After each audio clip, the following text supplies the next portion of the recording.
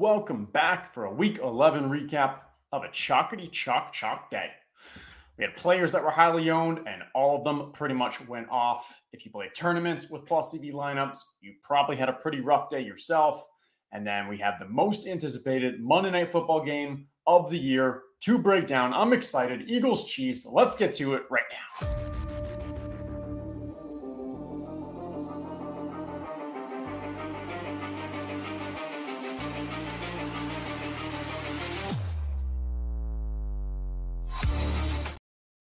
Welcome back to the DraftKings Football Show, hosted in partnership with our friends at DraftKings. I am your host, Justin Herzig, and we are back to recap some football. All right, as is usually the case, when the chalk hits, we have a good day with our cash lineups and a bad day with our tourney lineups. And high level, why is that? Well, it's usually because the strongest cash game players, probably the most people listening to this podcast, end up with very chalky cash lineups. That makes sense in general. The field and website projections continue to get sharper each year.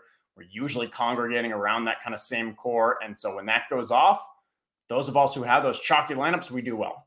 And the other side of things with GPPs, we're often trying to find those low-owned players that can propel us to the top of contests. Now, yes, we know that the chalky players are probably the most likely to actually perform well. But in the weeks when the chalk hits like this, the leaderboard is extremely crowded, and you need to get everything 100% perfect to finish at the top. It usually turns into 1v1s, which, hey, it's a lot easier to kind of win tournaments when you can play for the weeks that the chalk fails. You have more margin for error. You can focus more on the stacks, the game stacks. And, we see sometimes like, hey, you can have a snowflake in your lineup and still finish at the top. That's not going to be the case in these weeks when the chalk hits. Tiny edges, tiny margin. If you look at the team that actually won the DraftKings Million Maker, it was a naked Brock Purdy with two Bills and obviously an early game player in the flex. Like it was one of those where the person who won, more power to them. But my guess is they're not listening to this podcast or heavy in the streets of how to build EV lineups. But you know what? They're the ones that are celebrating the $1 million. So congratulations to them and not us. All right. And I know a ton of you already probably knew that with regards to the kind of the, hey, chalky aspects, what happens in cash, what happens in GPPs, but just wanted to clarify for those who may not, or maybe kind of are still kind of, still trying to understand all this, a little newer to it. But so now how chalky of a day was today, really? Well, if you played the highest owned players at every position, you would have ended up with a full lineup using all your money and scoring 186.82 points. Also, this was the most popular lineup that was played. 3% of the lineups in the $5 single entry double up ended up playing this exact lineup, and it's actually what I played as well. I know, not really exciting, but yes, it smashed. I won every head-to-head. I won every doubled up. Tied me for 41st place in the $5 giant double up out of, I think, 13,793 teams. And worst of all, I did not play it in a single tourney. This is the second time this year that my cash lineup has finished in the top 0.01%. And I don't play my cash lineup in tournaments. And from a process-wise, I still believe it's the right process. I get hey, I wouldn't be dealing with this mental anxiety if I would have just thrown it in something. But, it also wouldn't have won anything. It probably would have 10x. So it is what it is. My tourney lineups were dust because I didn't play that much chalk. So process, result, blah, blah, blah. Let's just get to the lineup. Okay. For the lineup, what did I play? QB, Brock Purdy. Running backs, Brian Robinson, Devin Singletary, and Tony Pollard. Wide receivers were Tyreek Hill, Rondale Moore, and Tank Dell. Tight end, Trey McBride, and defense was the Washington Commanders. So starting at the quarterback position, only ever really considered two QBs on this slate. That was Brock Purdy at 5,800 and Kyler Murray at 6,100. Brock was at home going against the pass funnel Buccaneers. He's got all of his weapons at full health. He's got CMC, Ayuk, Debo, Kittle, highly efficient, highly just effective. And it's a lot of things that we liked about that. And then Kyler was the other one at $6,100. That's normally too cheap for him if he's healthy, given his rushing ability, his big play style. And also really strong matchup against Houston, who we expect to be able to put up points and put up points in a fashion that it's hey, fast-paced, lots of throwing. Downsides for Kyler, versus Purdy is that he was on the road and $300 more than Purdy. So end of the day, I would have been happy playing either of these. Purdy for me, though, I mean, hey, he had a slightly higher projection, $300 cheaper. So I lean playing him, especially when kind of that money with the other positions worked out quite well. But if I needed those, if I had an extra $300, I would have been fine with playing Kyler. And we'll see at the end. A very simple 2v2 off of what I played was instead of doing Purdy and Commanders, people went Kyler and then down to the Dolphins. I think that was a strong play as well. I think they were pretty much 50-50 on those. Looking out elsewhere, so Brock Purdy was played by about 40% of people, Kyler Murray 22%. The next highest was CJ Stroud at 10%. And it's like, I think the field considered CJ Stroud. I mean, so CJ Stroud, I don't know his price right now, but I mean, like, I think when you're just thinking of like, hey, what we've seen out of CJ Stroud recently, his ability to throw for 300 plus each game, how effectively they're doing it, I don't hate that at all. I just know that he was a bit more expensive. Top of my head, I think he was like $6,900, so approximately $1,000 more than $1,100 more than we're seeing at Brock Purdy. So I just wasn't really ready to pay up for that. But I don't blame those who did. Okay. Running backs wise, with RBs, I think there were two major decision points that kind of structured your lineup as well, but specifically the running back positions. The first one, do you play Christian McCaffrey or do you play Tyreek Hill? The prices were the same at 9,300. It really just came down to kind of, hey, how did you want to structure your lineup and what do you think about the kind of just 1v1 of there? I'll give my take in a minute, but the second question, so don't forget, is if you don't play Christian McCaffrey, who do you play as your possible third running back, or do you use another position? Because a lot of optimizers were kind of showing like maybe this is a double tight end week like we saw recently. So for the first one for me, a healthy Tyreek in a plus matchup against Las Vegas is probably the best fantasy football like asset you can have. I'm joking a little. You can have in fantasy football right now. And when you add in that Christian McCaffrey, he was going against Tampa Bay defense. Tampa Bay is pretty solid against the run. Yes, you're still going to be effective. We still believe that San Francisco is going to be able to put up points, but maybe it's a little more through the air and such. And with Tyreek going against Las Vegas, we expect them to just throw a ton. I don't know. And just the upside from a DraftKings with the 100-yard bonuses, with the PPR, it's just, I think it's a substantially higher play, stronger play than the CMC. And so that's what kind of led me to it. The other is there were strong running backs that that last running back position, you still were able to get a substantial amount of projectable volume, where if you're looking at the wide receiver, we see more volatility on the wide receiver side. So if you can get someone like Tyreek, where now you're also plugging a receiver spot, which in general is kind of highly volatile, but with someone that doesn't have that volatility, is extremely safe and substantial upside, that's where I lean on the Tyreek side. Okay, so that's for the first one. So now I know I'm playing Tyreek, so I'm not playing CMC. If you tried to plug both in, there were some lineups that you could, but you were playing Rondale Moore and Curtis Samuel. And it's really like two of the bottom barrel wide receivers from a price points, a little tough. Okay, I'm playing Tyreek. I'm not playing CMC. So I need to figure out, okay, what's up with the third running back position. But before I get to the third, let's start with the first two. For me, the two kind of locks here from running back were Devin Singletary and Brian Robinson. So Singletary, he had the highest rushing prop on this slate after his breakout last week, and he's getting the Cardinals defense that can't stop anyone. Still no Dameon Pierce. At $5,300, this just felt like a lock. Can't overthink that. The second lock for me was Brian Robinson going against the Giants. No Antonio Gibson. He's been increasing his receiving workload, especially last game with Antonio Gibson out. And I think this play, what I liked about it is it had multiple outs to really hit, as this game could have just been, hey, a ton of Brian Robinson rushes where they're playing from ahead, they're getting short field position, or maybe they actually, in whatever game script, they continue throwing. Brian Robinson, though, has been efficient in the passing game, and without Gibson, we get increased usage. So we can see this kind of, no matter really how they play it out, I expect that Brian Robinson is still going to be a pretty solid play. And for cash, that's exactly what we're looking for. And this game actually turned out pretty wonky. The Giants put up 31 points. DeVito actually threw for, I think, 3 touchdowns. And so Brian Robinson didn't actually score any touchdowns on his side either, but he did get a lot of passing game work. He got 7 receptions for 58 yards on top of his 73 rushing yards, and he put up 20.1 fantasy points without a bonus, without a TD, just because of how kind of core he is to that offense, particularly with Antonio Gibson out.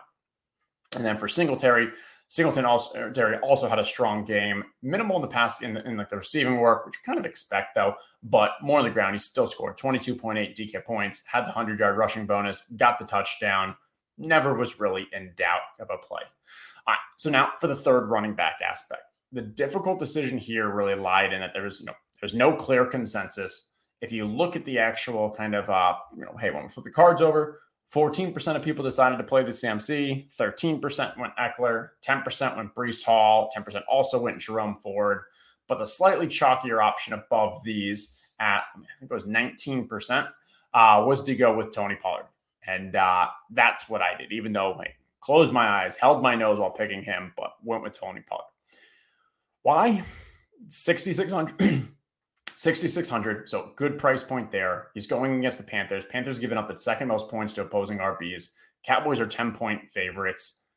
And so we can put aside the efficiency concerns, his goal line struggles, the lack of using him in space, the increased usage of Rico Dowdle, him not being fully recovered from the tightrope surgery, him being on the wrong side of 6 years old, the fact that he's failed time and time again. Can you tell that I really did not want to play him? But the price and the matchup and everything was just a better option than anything else out there. So I closed my eyes and I hit the play. I put out a meme tweet or two just to kind of protect myself and just the expectation that this was going to fail. But turns out he finally actually got his TD and scoring a whopping 18 DraftKings points. Will be perfectly happy if I don't have to play Tony Pollard again this year. Maybe we can get his price back up above 7,000 and I can just kind of say no to Mutombo, that one, no, as we go forward. Okay, so those three running backs are where I ended up. I kind of went through who the others were, but it was pretty spread out after. Singletary was 64%, Brian Robinson was 46%, and then, it was that Pollard at 19, and everyone else was kind of 13, 10, 10, 12, and Singletary just below that. All right, moving on to wide receivers. Already explained my CMC versus Tyreek option, so I'm playing Tyreek. Okay, but beyond that, the most clear wide receiver play, in my opinion, was Tank Dell at $5,900. He's honestly progressed to a true wide receiver one on an offense that's throwing a ton, and obviously CJ Stroud is throwing very well. He's getting a matchup against Arizona, who, granted, Arizona is not as bad against wide receivers as they are running backs, but it's still not a difficult matchup. Yes, Nico's back, but that didn't really concern me. Also, Noah Brown was out, so who knows, good and bad, but overall, I think the more important aspect is Tank Dell has proven that he is good enough to earn these actual targets. He wasn't getting the elite usage, the double-digit targets the past two games just because Nico was out, but because he is an actual alpha. He's probably the best wide receiver in this rookie class. I think it's a very fair question, and from a dynasty standpoint, I wouldn't be shocked if he's the number one wide receiver going forward for this class. Yes, ahead of JSN, ahead of the other guys as well. He's been an absolute beast, and the talent of the field is not just about opportunity. Okay, so we've got Tank Dell. Field agreed here. He was played on 56% of teams. That's the highest of any of the wide receivers. I know the last wide receiver, given the pricing level, was likely, again, for me, it was going to be either Rondale Moore at 3,300 or Curtis Samuel at 3,600. Rondale, he has the strong rapport with Kyler. He's in a plus matchup with Houston. He's definitely underpriced, either because it's still lagging from Kyler coming back or whatever it is. I mean, I think he had 4 catches or something the previous week.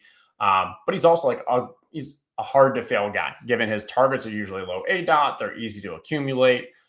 So at 3,300, those are things we like in a wide receiver play. Curtis Samuel, also not a bad play at 3,600, but he wasn't as mispriced as Rondale, in my opinion. There's still risk with anyone in that Washington offense of just getting kind of minimal targets because of how much they spread the ball around. And there was also the additional risk of, hey, maybe this is, as we mentioned, a heavy run game against the Giants. So that combined with the $300 was also important enough that I would have had to probably drop from Pollard to Aaron Jones, from Washington defense to Miami. Things are possible, but I liked Rondale there anyways. The irony here is that while Rondale had a good day for a 3,300 price wide receiver, he did it in the exact opposite way than I mentioned than we expected. He ended up with one target of the day, and that target was a deep ball that turned into a 48-yard touchdown. what a run good from a one target standpoint and a run bad if you faded him, like the smart probably fade in tournaments. And on I think it was the very first player to actually score in the week 2, it was just like right out the gate. All right. Other popular players that were popping. So Tank Dell, 56%, Tyreek Hill, 33%, Rondell Moore, 33%. And then after that, you've got, people paid up for Amon-Ra at 22%. Can never fault that. DJ Moore at 20%. It's not really one that I'm willing to get on board for. I did like DJ Moore with some Justin Fields stacks, but DJ Moore just has too much volatility in the way that kind of offense works. Hey, obviously he ended up get there. He got the long touchdown, but 20% of the field playing DJ Moore, I don't love that play. And then Marquise Brown, 14%, Cooper Kupp, 12%. Okay. Moving on, tight ends. Tight ends was the only consideration here at tight end for me. The only question I literally had at tight end is, do I play 2? I knew without a doubt that I was playing Trey McBride. He's a lock for me given the role since Ertz went down. If you looked at Adam Levitan put out a tweet the other week, his expected fantasy points for the last 3 weeks is 16.1 fantasy points per game. That's second behind only TJ Hawkinson. So that's since Zach Ertz went down in expected fantasy points. And I think if you're in real fantasy points, I think he's number 2 as well. But it's just been an absolute phenomenal role. And $4,400, a little more than we want to pay at tight end on DraftKings. Usually I like to get in that kind of low 3K range. But the thing is, Trey McBride, he should be up in that kind of 5,500 type range. And I expect, even though he didn't have the greatest game this week, I expect if they don't move his pricing, we'll keep playing him going forward until they eventually get him up into that range. 63% of the field agreed here, played at Trey McBride. No other tight end was played by more than 10% of the field. Second highest was Cole Kmet at 8%. All right, and rounding it up with defense, I didn't really feel too strongly about any DST this week. Commanders are the highest projection going into it. They get the Giants. Giants give up the most sacks. $3,600 for the Commanders wasn't really cost prohibitive. I mentioned I could have saved $400. I could have put the Dolphins at $3,200. You can go all the way down to the Jets at $2,600 going against Josh Allen. Interception prone Josh Allen. I don't know. I couldn't do enough with the money to really get me off the Commanders when I was looking at some stuff. Because, the guy that I probably would have moved off of is Pollard. With the Dolphins, I could get up to Jahmyr Gibbs. With the Jets, I could get up to Etienne. Both, I think, they're upgrades over Pollard, but I didn't think they were enough to get me off the Commanders. Commanders just, was one of those where I expected, them to have a level of chalk, but they just have such a high floor for a defense going against the Giants because of the sacks. And then I expected that, there's also this substantial upside for if you get that kind of, strong field position, maybe the turnovers, maybe one of those pick sixes, or you just kind of blank the Giants. I don't know. I felt like it was decent enough. Funny thing here, Commanders actually gave up 31 points. They got 0 turnovers in the day, but they still got 9 fantasy points because they got 9 sacks against the Giants. I feel like obviously that was not the floor case scenario of 9, but that I think like the floor scenario of giving up a ton of points, getting 0 turnovers, and thankfully they still at least got 9 sacks, but insane. Okay, so recap there. My team put up 186.82, won all my head-to-heads, won all my double-ups. As we kind of discussed in here, so as for the cut line on those double ups, let's take a look at the single entry cut line versus multi-entry. For those who've been listening to podcasts for a while, you probably already know what happened or what I'm going to get to. But hey, when the chalk hits and the max entry people do well, the multi-entry cut line is significantly higher than the single entry. We've seen that time and time again, and that's exactly what we saw today as well. The $5 single entry double up was 147.96. The $5 multi-entry double up was 159.46. So 147.96 versus 159.46, a difference of 11.5 points. Substantial. And that's what we see when the chalk hits. The pros, the ones who are putting in 150 in all of these, they have more chalky builds. So it makes sense that, hey, they've got chalk finishes higher, cut line moves up versus the single entry where every pro that's playing only gets one lineup, just like every regular Joe out there too. All right, enough about the past. Let's look ahead to the big game tonight. Eagles at Chiefs. And tonight we're going to hear nonstop about the Kelsey brothers, at least probably 100 times, but maybe we can get some good DFS among all the Kelsey talk. All right, Chiefs are home. They're 2.5-point favorites, 45.5 total. May seem a little surprising that the total isn't higher given the strong offenses of the Eagles and the Chiefs. But honestly, I think a lot of this comes down to how good that Chiefs defense is. And so we'll see. But both teams here coming off their bye. We know how good Andy Reid is off a bye. He's 28-4 coming off a bye. That includes the playoffs as well. Quite a ridiculous record. And Vegas slightly feels that Chiefs are the favorite here. On the Chiefs side, Mahomes and the Chiefs coming off rather light games, the last two against Denver and Miami. But this feels like kind of a get-right spot, even it is, hey, first the Eagles. The Eagles have become the number one pass funnel in the league. They're giving up the fewest points to opposing running backs and the most points to opposing wide receivers. Also the fourth most points to opposing quarterbacks. So I expect the Chiefs to play very aggressive, come out throwing a ton, despite how much we've kind of wish cast upon these wide receivers. No one's really been able to separate from the crowd. So for fantasy, I'd probably be stacking Mahomes with Kelsey and then going cheap with someone like Justin Watson. Because it's not that these wide receivers are all going to fail. It's that we don't know who's really going to have the good game among the wide receivers. So why Watson? Well, first off, he ran around on a season high of 71% of Mahomes dropbacks last games. He also earned a season high for himself of 19% target share.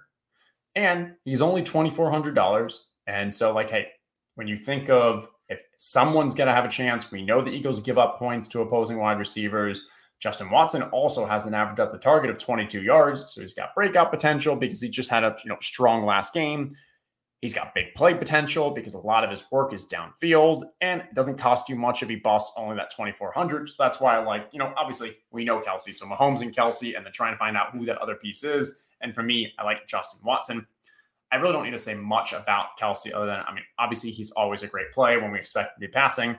And the Eagles have struggled recently against tight ends the past 2 weeks. They gave up six receptions for 44 yards and a touchdown to Logan Thomas. And then the week after that, they went 7 for 91 yards and a touchdown to Jake Ferguson. I'm not usually going to use defensive verse positions for tight ends because there's definitely wonkiness.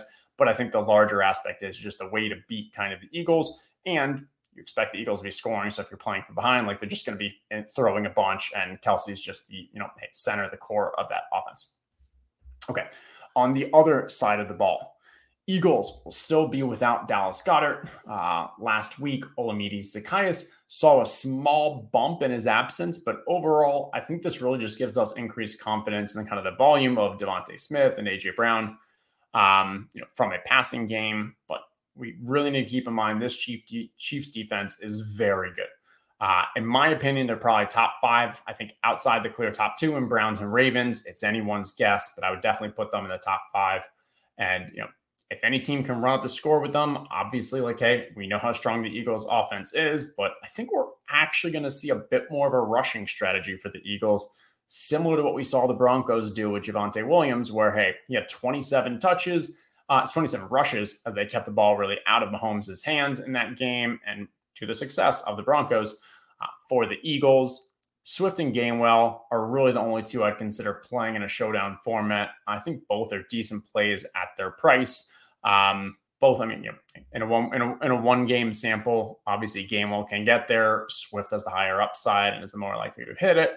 But I would just not try and get cute with any of the Boston Scotts or any of the others. And we'll see actually who's active as a third or fourth running back besides that. Peripherals, I don't think I'll be touching kickers this week. I expect both teams to really be playing aggressive rather than kicking long field goals. So if you're playing kickers, I think you're going to be frustrated when it's 4th and 2 on the 30-yard line and you're like, hey, just kick that 48-yarder, and they're going for it on 4th and 2. And I think that's just going to be if you're playing against one of the better offenses in the league with more aggressive coaching styles, just not playing kickers in this. And then DST, probably a pass for me as well. Give me the players. These are mostly an Eagle side, highly concentrated offense. Chiefs, you got some pieces like maybe Kelsey, Pacheco, Mahomes that are going to be scoring I'm not really trying to save the value and kind of hope for the DST here. We'll see. Okay, that is all for today. Hopefully you all had a strong weekend. Best of luck in the streets of Showdown Monday Night Football. We are down to just 3 weeks left in the best ball regular season and those playoffs start. So very exciting times. Now, if you're interested in an update on the $50,000 bet that I have with Dan Zach, you can check out my tweets from late last week, including friend Diablo did a simulation, ran 10,000 times a simulation of our bet based off the current standings to kind of based off, hey, the remaining 4 weeks, how likely am I to win? How likely is Dan Zach to win? What does that split down? So that's in a previous tweet of mine. Go check it out. Everyone else, have a great week. Best of luck. I'll talk to y'all later.